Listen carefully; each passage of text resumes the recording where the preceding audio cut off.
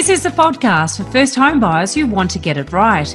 If you're suffering from analysis paralysis, can't work out who to believe, hate dealing with agents, sick of your parents telling you where you should buy, you think the market's leaving you behind, or you're just worried about making a huge mistake, then you're in the right place.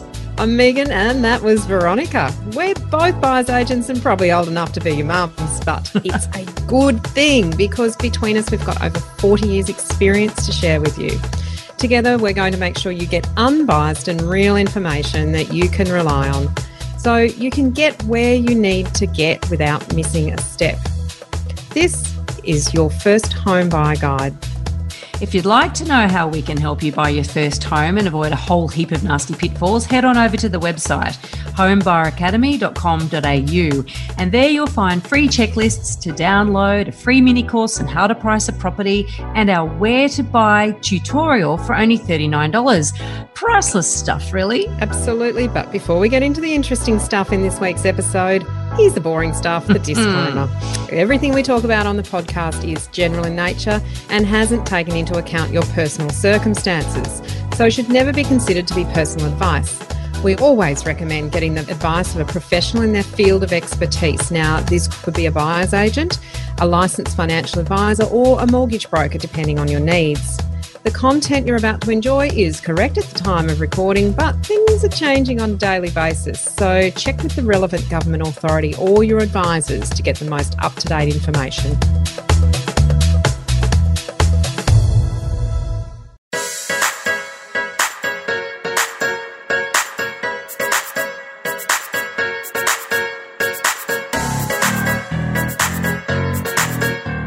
In this episode, we're going to talk through a first home buyer case study. We've changed some of the details to protect the innocent, but what we want to share with you are real lessons from a real life scenario, and in particular, some tips for dealing with real estate agents, how to manage FOMO or fear of missing out, and some surprise information you are going to find out about the reliability of sales transaction data in new subdivisions and new apartment complexes. And this is a bit of a doozy, so stick around. Hold on to your hats, people. Let's set the scene for this case study with a bit of background information. So we're going to call her Anna. Anna is a first home buyer living in Melbourne and looking to purchase in the outer suburbs. She's divorced and on a fixed income and has never bought a property before. Now, she's been to a mortgage broker. Tick, well done, Anna, to obtain pre-approval for finance and also secured a place in the federal government's first home owner deposit scheme. Now, that allows her to use just 5% deposit with no lender's mortgage insurance. She's also hoping to receive the $10,000 first home buyer grant and the home builder grant of $20,000. Now, she's found a piece of land with an advertised price of $310,000 to $330,000. Now, the location of this piece of land is in, well, what Anna says anyway, is the more sought-after part of a subdivision. Might be what the agent says. Yeah, and it's like it's a bit more expensive than the majority of the other lots, which had already sold for about $10,000 or $20,000 less than this one was advertised at. But weirdly enough, the site has quite a bit of slope, so it's not a level block, which probably makes it more interesting. But it also means that the cost to build is going to be higher. And one company had estimated $240,000 for the build plus site costs of $25,000 to $35,000. And those same site costs may not be applicable, for instance, if she bought a level block. So the worst case scenario would be Anna's total costs would be sitting around $605,000 and best case around $575,000. But one of the things that is a bit opaque, there's a lot that's opaque, right? We're going to use this word a bit in this episode. One of the things that's a bit opaque when you're looking at buying brand new or buying land and building a brand new property are the other hidden costs. And in this case, there are additional costs that she hasn't sort of factored in. There's a survey, council fees, and services. Sometimes your build costs would include sort of getting power and water to the property, and other times not. Phone connections, internet connections. All those very These important are all things. additional costs. Particularly if you're working from home. Driveway, landscaping, definitely landscaping. I mean, have you seen these houses when they're built and what they leave you with? They just raise they literally just raise everything to the ground level. Sometimes there's no trees left at all. Mostly, and you might get grass if you're lucky. And so it's pretty hot, right, for starters. So all of these things, we mention conveyancing? They're just a few. But also, a lot of these fixed price contracts for buildings, for houses, they don't include blinds. They might include the most basic lighting. They might not really include much in the way of floor coverings either. So there's a lot of fine print. Lots of things to look through contracts on these kinds of places, isn't there? Yep, there is. Now, Anna did some online Googling, because that's where most people find their information about how to make an offer on a property. And she found some advice, let's put it in inverted commas, advice that recommended making an initial offer about 10 or 15% below the asking price. Not sure where the advice came from. It's not ours. No. Made a verbal offer at $280,000 on the basis of that advice. Now, the offer was declined and the agent simply restated that the price was $310,000 to $330,000 as advertised. So she got nowhere. And she got nowhere. She got a big bag. Yeah, she's made the offer. She got no response, no counter offer, no nothing, and then didn't know what to do next. So she asked the agent to help her. As she explained to him, I haven't done this before. Can you help me? And she hasn't heard back from him for several days. Now, Anna fears that she may have made a first home buyer Dumbo move, her words, not ours, by making an offer that was too low that may have alienated the owner or the agent. And she's feeling really, in her words, she says, I feel really terrified, I feel really stressed and really nervous, and she doesn't know who to trust or what to do next. And she's also feeling a great deal of pressure to purchase because she's only got 90 days before her pre-approval runs out. And if it runs out, she loses her place on the first homeowner deposit scheme program. Veronica, there are so many factors at play here, and not one of them is actually about selecting the right property. No, it's sad and it's compelling, and I do understand the pressure that Anna's put herself under and why she's thinking the way she's thinking, because she's thinking this is money that's been given to me from the government. I've got to grab it all. And I've got to use it while it's there before it runs out. And I really do get the 5% deposit scheme. I think that out of all of the things she's trying to get, I think that's the one thing that, yes, is probably the one that's most in her favour. But the problem with that is that if you buy a property with only 5% and you buy something that you pay too much for it, or you buy the wrong property, or it loses value straight away, then you are behind the eight ball, i.e. you owe the bank more money than you could sell that property for. And that is the big, big danger with rushing in, trying to grab all the incentives on offer and within that 90 days, and obviously to take advantage of that. So it's almost like I would like to think that she could open her eyes as to all of the possibilities, not just looking at brand new. And we're going to go through why that is a problem specifically and particularly in this situation. Yeah, and look, we've got a first-time buyer property principle that really is at play here, and that is the biggest risk to first-home buyers is first-home buyer incentives, and the rush to take advantage of them means that sometimes they buy the wrong property. Now, we'll explain what we mean by that, because it's not as simple as saying, they bought a 4-bedroom house when they really only needed a 3-bedroom or vice versa. It's actually buying an asset.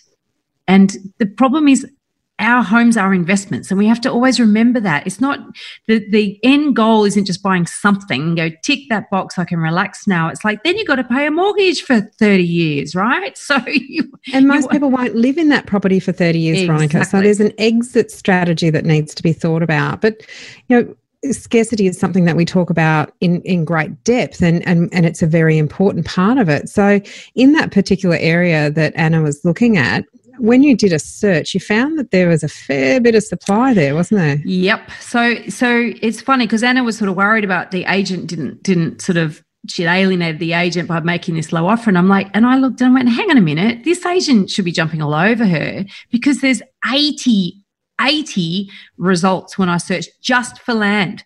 So, just for land. That's not even established properties. That's just land. And a lot of those ads for land had more than one lot on the ad. So there's at least 80 blocks of land. And if you look in surrounding suburbs, there's 150 ads for land. So at least 150 blocks in that area. And add to that, there was at least one ad for coming soon, register your interest for a new subdivision. I'm like, what do you mean? That's a lot of supply. Yes. A ridiculous amount of supply. So it's like there's no need to feel FOMO. Absolutely none. And looking at the steep block as well, the block with the slope on it is potentially a block that other people actually wouldn't want. So she's even going down the path of feeling FOMO around a property that I don't really fully understand why they're trying to get more money for that one, because it's more expensive to build on and potentially won't be as nice because you won't have a nice level garden.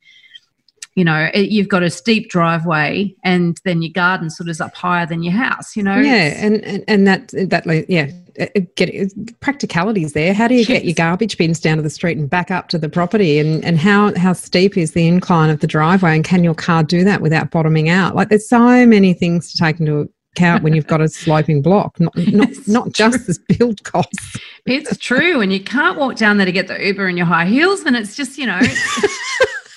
Such an important one. There's lots of really important, you won't be going anywhere because you've got a mortgage. No. But the thing is that one of the things that you need to think about as a first home buyer, particularly when you're looking at a new subdivision, is how much more land is there out there? How many subdivisions are planned for the future? And I would highly recommend start off with a satellite map. You know, you start looking at that and you can get a sense of, look, how long is it going to take before all the land is exhausted? And you know, Melbourne is already 100 Ks apparently from east to west. And it keeps extending, and there's more and more suburbs being developed all the time. So there's no lack of stock or lack of supply of land. No. And so therefore I'd be very, very careful about feeling like you just had to pay whatever they tell you. And we will get to this asking price thing. Pricing question as shortly. We move on through this. But I think that's the very first thing is the FOMO is about getting access to the money, and it shouldn't force Anna to go and buy a property that there's heaps of and is easy to buy. Should be easy to buy anyway. And it's that narrow focus. We're going to get to that in a minute. It's that narrow focus of just looking at new rather than expanding your mind and looking at established as well, and seeing what sort of value for money you can get in an established property if you just take away the incentive side of things. But we'll get to that in a moment. We will indeed. So, Megan, what do you think we can learn from Anna's situation that would help get the negotiation back on track? Well, we have another home buyer principle, and that is that the real estate agent in this situation has kind of shut Anna out of the conversation. He seems to perhaps feel that she's not the buyer for the property, but he isn't communicating with her to help her get, and in her own words, he's not helping me to work through this process. And the thing that we want everyone to really be aware of is the real estate agent doesn't represent you as a buyer. They're not your agent. No. You have to understand, they're legally representing the seller. That's their job. They're paid by the seller. They have a contractual agreement with the seller.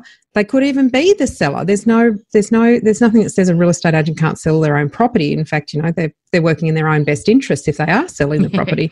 Very hard to educate themselves, but that's another conversation. But they legally have to get the highest price from any buyer. It doesn't matter who the buyer is. They're not interested in who buys. They are simply interested in getting the highest price. That's reality. And buyers get cranky if agents do their job, but it's a complete misunderstanding about who represents who. Real estate agent represents the seller. A buyer's agent represents the buyer. A real estate agent does not represent the buyer. No, but the thing is too, there are different types of real estate agents. And this is, we do in the course obviously take you through all the different types of agents and how to work with them and the sorts of questions you need to ask them. But I think you do have to recognise that some agents will work hard, and they're usually the ones that will get a lot of money out of you. And others are lazy. Others don't care. Well, they're after the deal, after the outcome. I presume it's a guy. To be honest, I don't know if it's a guy. It was in her wording. It was he. This guy might not actually care. He's just going to go where the easy money is. If he thinks that she's not a serious buyer, he's actually not going to engage. And if it's too hard to negotiate with her, he's just not going to bother. He's just going to focus his attention on those buyers that are easier to deal with. And that's the thing. If you do go too low, and the advice that she found on Dr. Google was probably, we certainly don't condone that, and that's not a way to work out how much to pay for something.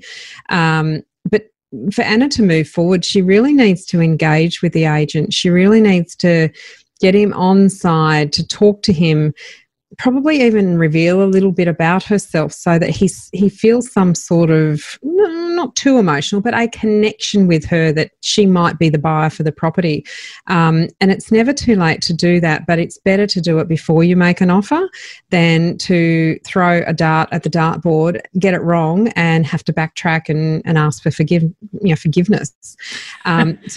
So it's important to be mutually respectful in that process of moving towards and entering into a negotiation, because at the end of the day, the agent is the only conduit to the seller. They're the only one that you can talk to get any information about the seller, to reveal anything about the seller's interests or motivations.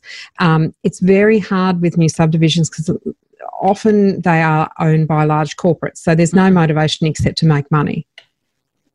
And if they're not making money, they're going to move on to the next buyer, and they have the ability to hold for long periods of time and keep their costs, controlled. So I think that's the really important thing. And I know I've spoken to buyers who've been looking in areas where there's a big corporation. I'm trying to think of the name of the corporation. It's probably best not to reveal it. Well, this is a large landholder who actually doesn't need to sell. They are a big organisation that basically only sells when the market's strong, and they just shut up shop when the market's not. Right. They just land bank and hold it. Yep. And so they control the pricing. And then one of the reasons they don't sell when the market's not strong is because they don't want to cannibalise their ability to maximise returns when it comes back alive again, right? And so they are protecting their asset by controlling the price. And absolutely and the agent is, he's like, well, you're not going to give me what's going to make an easy sale. I'm just going to move on. And it doesn't mean you should just give them what they ask for either. You need to do a lot more research is what we're saying. You need to actually understand, well, how many more blocks of land are going to be released, because this thing is not going to be worth what I pay for it potentially when I settle. Yeah, particularly if larger blocks of land are going to be released or more attractive or better located. But I think the other thing that we want to learn from this, Veronica, is that as a buyer, you shouldn't feel that the agent is holding all the cards. In this situation particularly, there is a lot of land available. And we're going to talk in a moment about opening your mind to things that aren't on the incentives program, the established properties. But that's a really important conversation to have with yourself around, well, am I kind of putting myself in a situation of fear of missing out when in fact I'm not missing out. There is a lot more out there for me to look at rather than just this piece of land. So kind of weighing those things up and then deciding, well, is this a good enough opportunity for me to move forward with at a certain price? If it is, then interact respectfully with the agent, get them on side, talk to them, share a little bit about yourself to give you a personality, exhaust the negotiation process and walk away. Go to the next piece of land, because there is plenty of land in this particular location. And around most subdivisions at the moment, you'll find that there are more releases to come. And not only one agent either. There's lots of agents. And so you can actually start talking to them and start to understand, okay, they all have access to the same stock. Yes. And then you start getting a feel of, okay, that's why the prices are the way they are, et cetera, et cetera. So it's just sort of peeling back the layers of this and understanding what's really going on. one major problem with focusing on the grants rather than the property is that buyers only look at brand new, or they only look at a house, a block of land and building a house, or they'll look at the actual finished product, or they go and only look at new apartments. They wouldn't have a clue if there is better value elsewhere, because they're focusing on, I want to get my 30 grand, 20 grand, 50 grand, whatever it is out of the government. That's my money. I want that. And therefore, they're actually funneled into this sort of weird, strange alternative reality, and they're not actually hell. They're not actually realizing home buyer hell. It doesn't feel like home buyer hell. It feels like you're in a wonderland. Like free money. And you're in a wonderland because, I can go and choose a brand new kitchen. I get to choose that design or this design. It all feels so easy and wonderful. It's like going shopping for, new clothes or something. But the problem is, it's like looking at brand new cars and not realizing that you can get one, the very same model, it's 18 months old, only done, 10,000 Ks for maybe $20,000, $25,000 cheaper. And that's something that first home buyers don't even know if they're trying to get the grants, because they wouldn't even look. And that is depreciation. Yeah. Right. So land appreciates generally if it's well located and scarce. Houses depreciate. Yeah. As do cars. The actual building is what depreciates, which is why if you go and get an investment property, why you can actually claim the depreciation on the building, but you don't get any depreciation on the land. Let's not go in. No, not now. We're not going to that. That will be for another episode. But here's the thing. That's a whole new episode. That's a whole new episode. We won't. We're not winging it. We're not free. We're not throwing in concepts here. No, we're not free flowing here. No. But what we are talking about is that when you buy a brand new property, or when you build a brand new home and you get all those incentives, and we'll say this time and time again, and every probably episode at some point we'll say this, who's the next buyer, right? So who's your future market?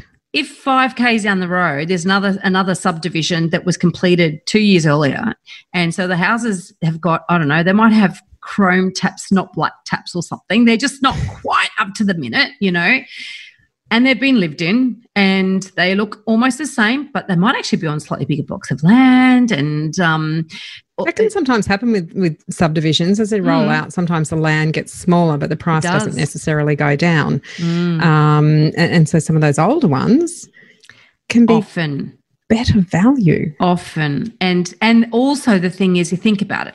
Say the government's given you $30,000 and you are only looking at brand new, and you go, yay, I've got my house, I paid whatever for it, et cetera, I'm living it, it's all wonderful. Poor, Fred and Mary down the road, they moved in, and then 18 months later they got divorced and they had to sell the house.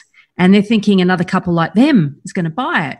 But the couples like them, they are actually not looking at Fred and Mary's house, because Fred and Mary's house, they don't get any grants, any incentives from the government to buy Fred and Mary's house. So all of those buyers that Fred and Mary would think, why aren't they buying my house? They're not there. They're not even looking.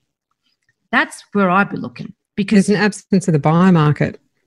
And therefore, there might be some good deals in there. If you really want to live in that sort of property, if you really want to live in that area, you need to compare, because you might find that if you take out the grants, you might find the difference. You might find you're better off. Yeah, it's about keeping an open mind, isn't it? I think the thing that we get quite concerned about is that if first-time buyers are incentivised only to buy brand new, which is all about stimulating the construction industry and keeping jobs in the construction industry, let's face it, that's been stated categorically. That's what these grants are for. So if first-time buyers are only looking at brand new, then they're missing good value opportunities in nearby or better locations on established properties. By missing out on, or by not taking a grant or an incentive, you could actually get a better property at a better price in a better location. And therefore, your long-term prospects with that property, your potential for capital growth will be much stronger than a property that is going to depreciate for some years before the the land starts to appreciate. Let me give you actually an example with a client that we had some years back, and it's in Sydney, in Waterloo. There are loads and loads and loads of apartments in Waterloo. And she had been, she was Hong Kong Chinese, right? So and she's a lawyer, really smart girl. She had been here for some years and decided that she wanted to buy her first property. And she'd been looking at new, but she couldn't quite get herself organised. And so she came and spoke to us. And she kept sending me these links for brand new properties. And I kept saying, look, we're not going to look at those for all these reasons. But she just really, really, really she just loved the look of them, the idea of new. So one day we went out and I mapped out and I found in Waterloo, for instance, there'd been developments from sort of 12 years earlier, probably when the first sort of the modern building had been built, right through. So there's this 12 years worth of new development. And so the first one we looked at was the one that she'd fallen in love with on paper, right? Oh, I love this. I love it. I just want to go and buy this property. I said, we went and had a look at it. It was an 80 square metre, 2-bedroom apartment. It had, 2-bedroom, it had an ensuite, had a bathroom and, kitchen, living, a little balcony. So when we went into that apartment, I was like, yes, it's all brand new, it's shiny, it's gorgeous and everything. But you know what?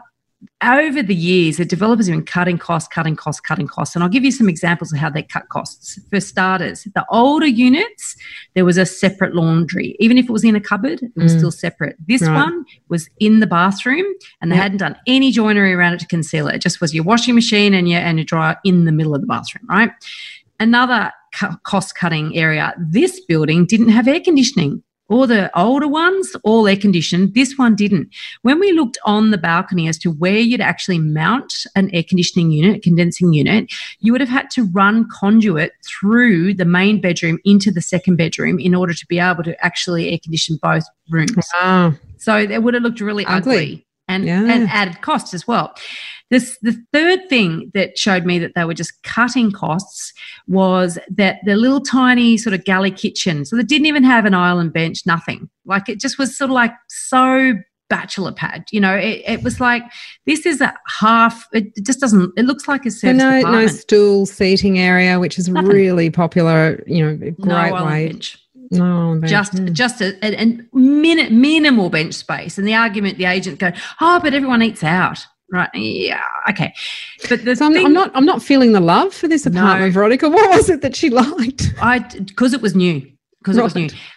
What really killed it for me was we actually went and saw it was a Thursday night when I looked at these and I always get my phone out, look where north is, and the balcony faced east, which means only morning sun. They only had windows facing one direction, so there was no cross-flow ventilation. There's basically it's a cave. It's got windows on one side. This apartment, that's it.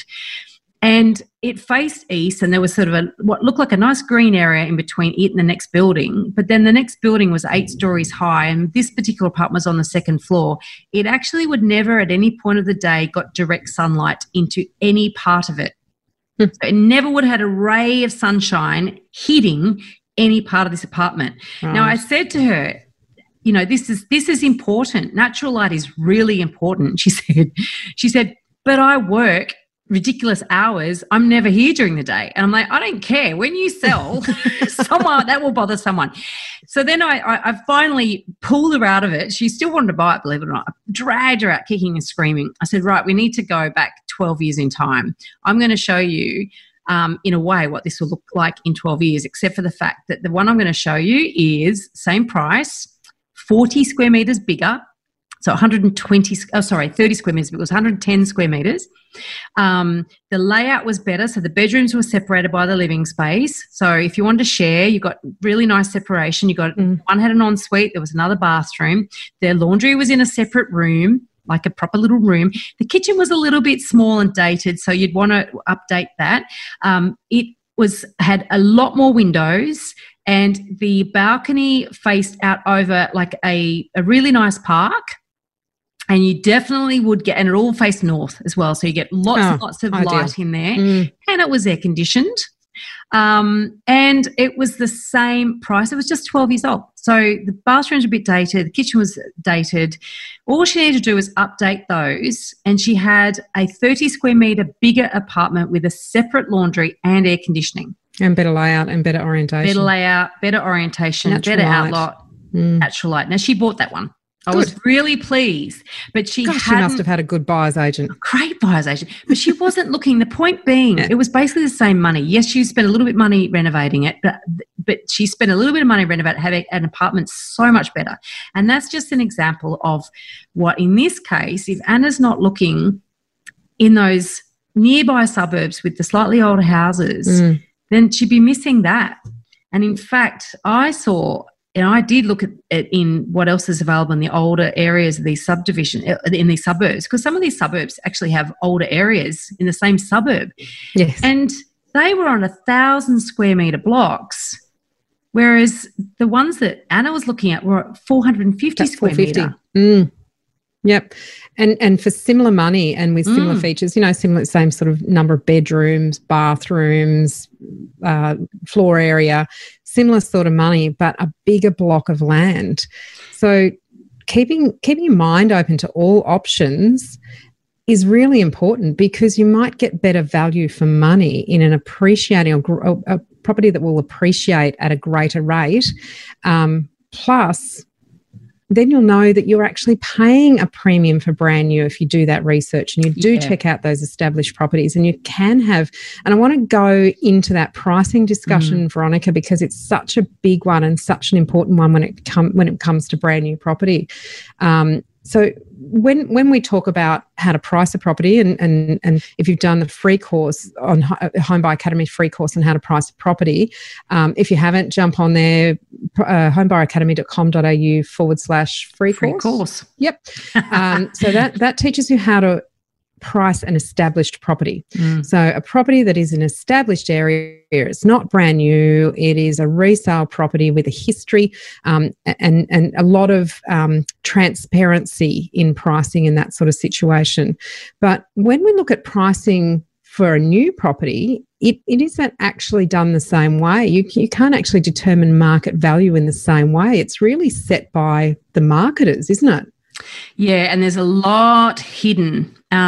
So effectively, like, you think about it, if you're a big organisation and you're carving up a huge lot of land into blocks, you just set the price. It's a bit like going into the supermarket and buying your milk off the shelf. It's whatever a carton of milk is. It's whatever that block of land is worth. Whatever that car is priced at. Yeah, there's not a lot of negotiation that goes on.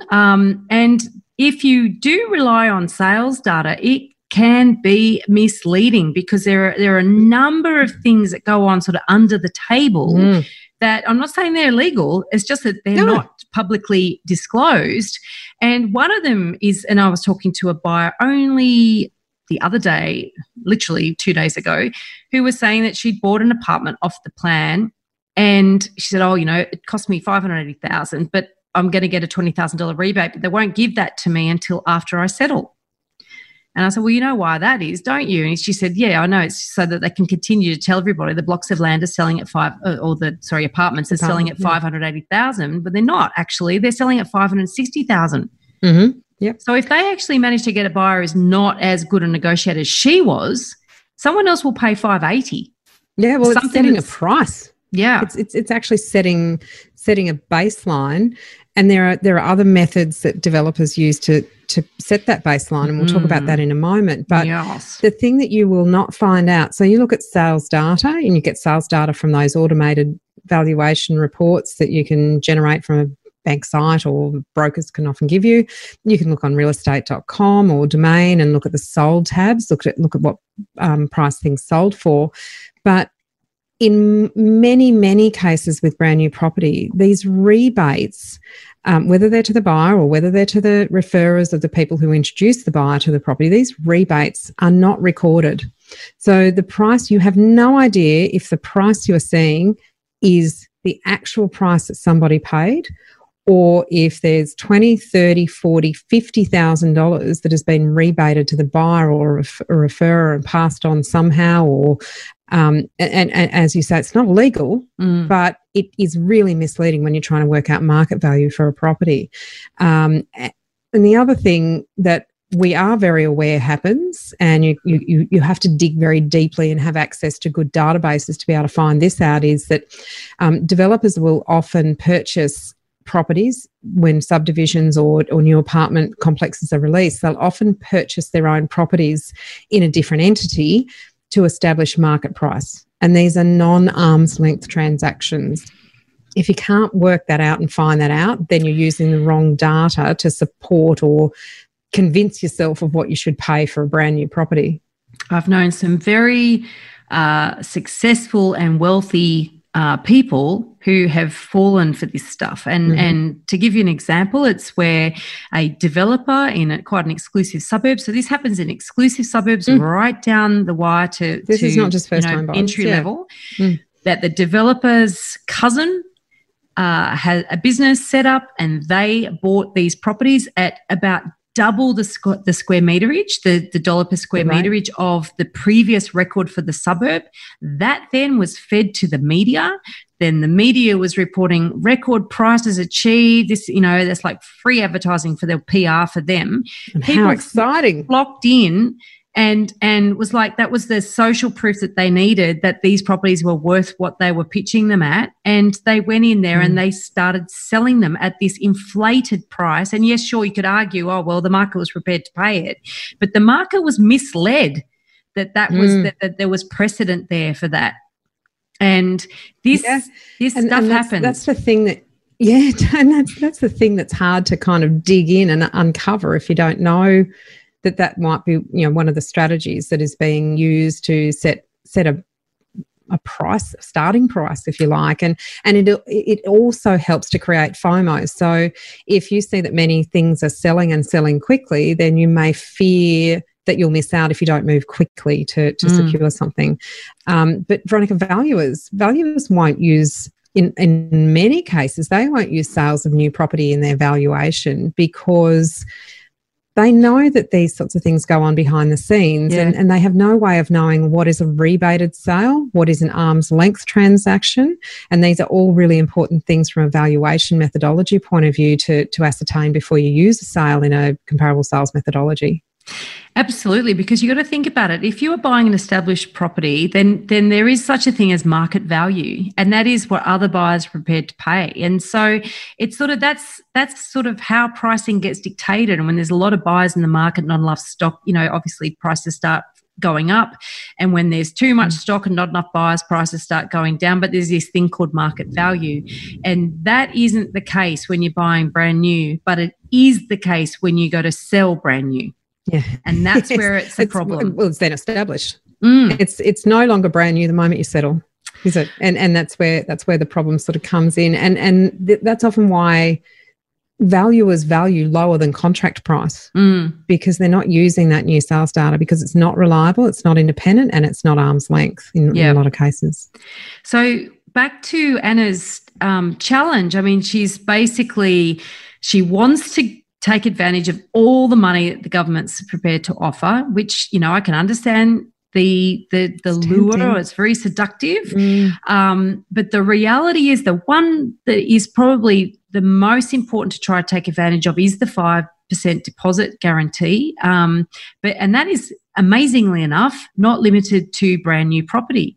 So I would be putting all the others to the side instead of saying, right, I can get all of this and then I can get all of that. It's like if you buy something that's worth less when you settle on it, then it's not really free money, So you have to sort of take that out of the equation, try to shake it off and go, it's not free money. It's not free money, a mantra. It's not free money. It's that what we there may be an opportunity cost for taking that money. Massive opportunity cost.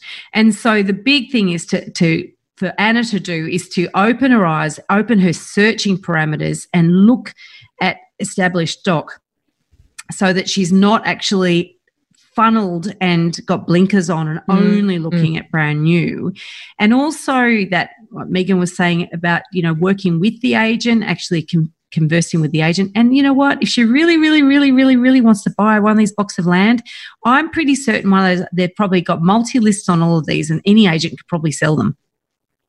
Yes, So just go and find one. It's going to be cooperative and work with you and actually wants to help you.